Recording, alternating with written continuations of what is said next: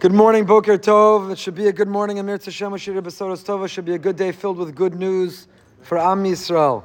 10 minutes of meaning is generously sponsored by Shmuel and Esther Shayowitz in honor of their parents and children. Incredibly grateful for their generosity. We're in the 26th chapter of Mesilas Yesharim, as I've been saying, the home stretch, the Midah of Kedusha, the final Midah of sanctity and of holiness. We last left off, and the Ramchal, Rav Moshe Chaim Luzzatto, has been helping us chart a course towards a better and better version of ourselves, was talking about the difference between Tahara and Kedusha, the difference between living with purity and living with holiness. So now he defines what's Kedusha. Acha Kadosh, Hadavek Tamid Le'elokav, V'nafsho Misaleches Bein Amuskalos Amitios Bi'avas Boro V'yiraso. One who attains this level of holiness, again, we live not for happiness. Our life is not defined by what gives us joy or pleasure or happiness. We live not for happiness, we live for holiness. And what does it mean to live with holiness? It's to be Davek Tamid Le'elokav. Davek, Meshech Chochmah of Meir Simcha says, Davek comes Miloshon Devek, glue. We glue ourselves to Hashem. We attach ourselves to Hashem.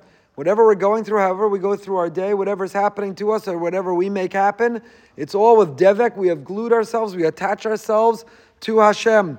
Hadavik tamid, to glue ourselves regularly, consistently, constantly to Hashem. V'nafsho misaleches, and a person's soul that walks in thought regarding those matters that are of a high transcendent nature. Amitios bi'avas bora v'yiraso, to love Hashem and to have awe of Him. Life is not just geschmack to be a yid, to be kedusha, to live a life of kedusha, to be a kadosh, is not just the happy times, the good times, to fabreng with Hashem. V'yiraso, it's also to feel the awesomeness, a sense of awe, that we are accountable, that there are consequences, that He has expectations of us. Such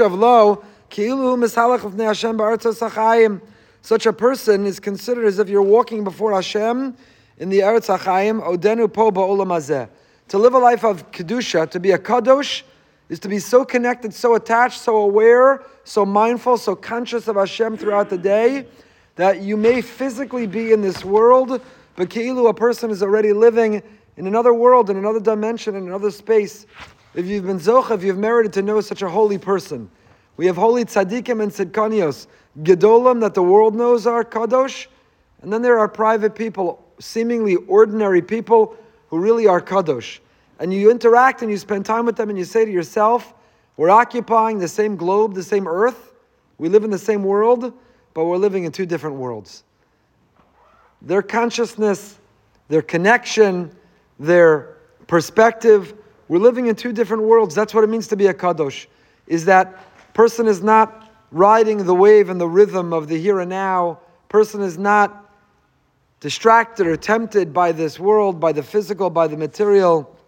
To be a kadosh, it's to be so connected, so attached, to experience and interpret everything that happens in this world. It's all coming from Hashem. Now the truth is, nafsho misaleches bein hamuskalos ha'amitios bi'avas bora v'yiraso. The Ramchal used this language, that the soul is in thought regarding those matters. You're in this world in that way. The Mashkiach Rav Dan Segel in his commentary, Mesilas Yesharim, says in that way, Madregazu yoser mi malach, hamalach ein lo chelek hachomri. In this way, when a human being could live, there's a reason the Ramchal has this as the final midah. Rav Pinchas ben Yair had this as the final character trait of this complicated formula. It's really hard. It's really tough. It's really aspirational. When a person lives at that level, you're greater than an angel, you're greater than a malach. Because the malach doesn't have a physical being and a physical body. The malach isn't living in a world of temptation or desire. The malach is programmed as an extension of HaKadosh Baruch Hu. But a human being, a basar v'dam, who's made up of both a soul and a body, who's part of the here and now of this world, of the physical material world, but also as a chelek elokah mimal mamish, also as a tzelem elokim, to be able to have that tzelem elokim so define us, so overwhelm, so live without being distracted by the guf. Such a person is greater, is higher than even a malach, because a malach doesn't know what that means. A malach doesn't know what that means. I visited someone this week, a very special person. Nebuch is suffering and struggling with ALS, a horrific disease, and is paralyzed in his entire body with the exception of the movement of his eyes. Paralyzed entirely, has a trach, a feeding tube. The only thing entirely mentally, emotionally, spiritually healthy, aware, and present, but only can communicate through the movement of his eyes and technology, thank God, writing and publishing a Dvar Torah. Unbelievable. Like Yitzi Hurwitz in California, somebody else, a very holy, special person locally who has that. And after the visit, I thought to myself, I just spent time with a malach. A malach. He doesn't eat. He doesn't go through the physical temptations, desires, distractions, tensions that human beings do. He's a malach. He's a pure neshama. The guf has broken down. The guf has failed. The guf is being sustained by others. Such a person is as if a malach. A malach. And the more physically debilitated he's become, the more spiritual, his family said, he's become. Spending most of the day learning. And through his eye movement, painstakingly writing this Dvar Torah. It's exceptional. It's extraordinary. He's a special person. His family are incredibly special people. But it's an interaction with a malach. There's no guf. So, says Rav Dan Segel, such an individual, a kadosh, is higher than a malach. Because a malach doesn't have bechira, a malach doesn't have free will, a malach isn't tempted. Ish kazeh, writes the Ramchal, hu atzmo nechshav kamishkan. Such a person has lived the level that they have transformed their lives into being a Mishkan. What's a Mishkan? The root of the word Mishkan is shachein, shechina. The root of the word shechina, shachein, is to be a neighbor with Hashem, is to give housing to Hashem, is to give a platform and a presence, and to be a conduit, a vehicle for Hashem. Kamikdash v'chamizbeach. K'ma'amar m'zichron levracha. The Medrash Bereshit Rabbah says, Vayal me'alav Elokim, ha'avos hein hein ha'merkava.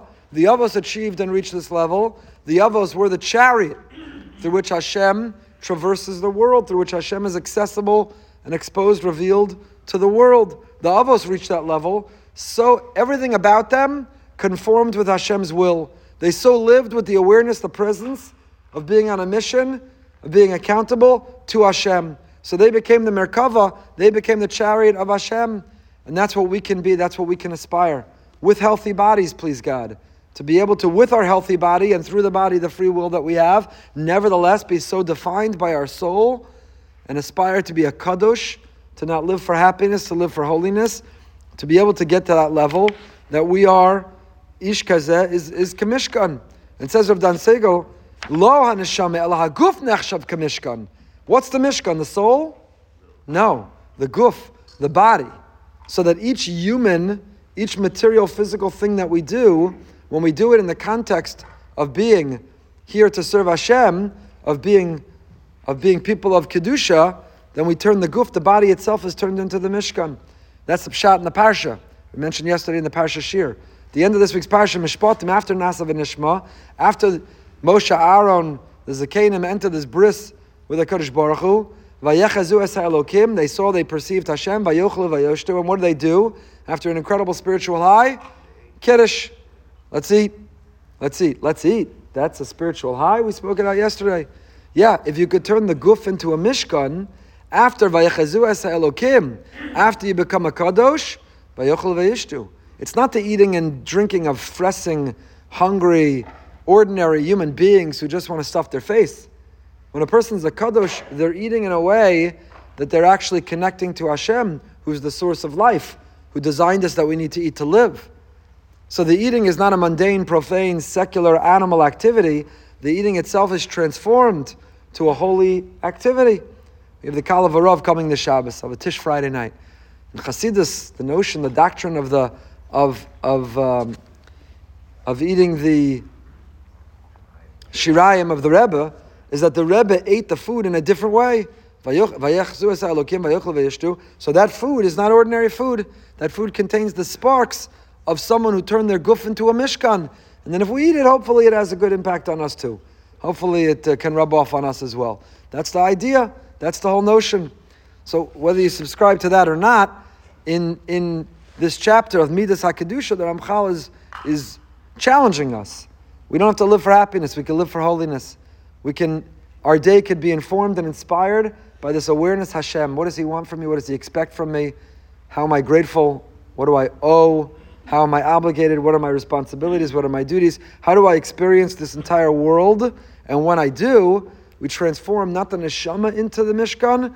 Our guf becomes a Mishkan and a Merkava for Hashem in this world. 15 minutes living with Emunah. We'll pick up Mirz Hashem next week.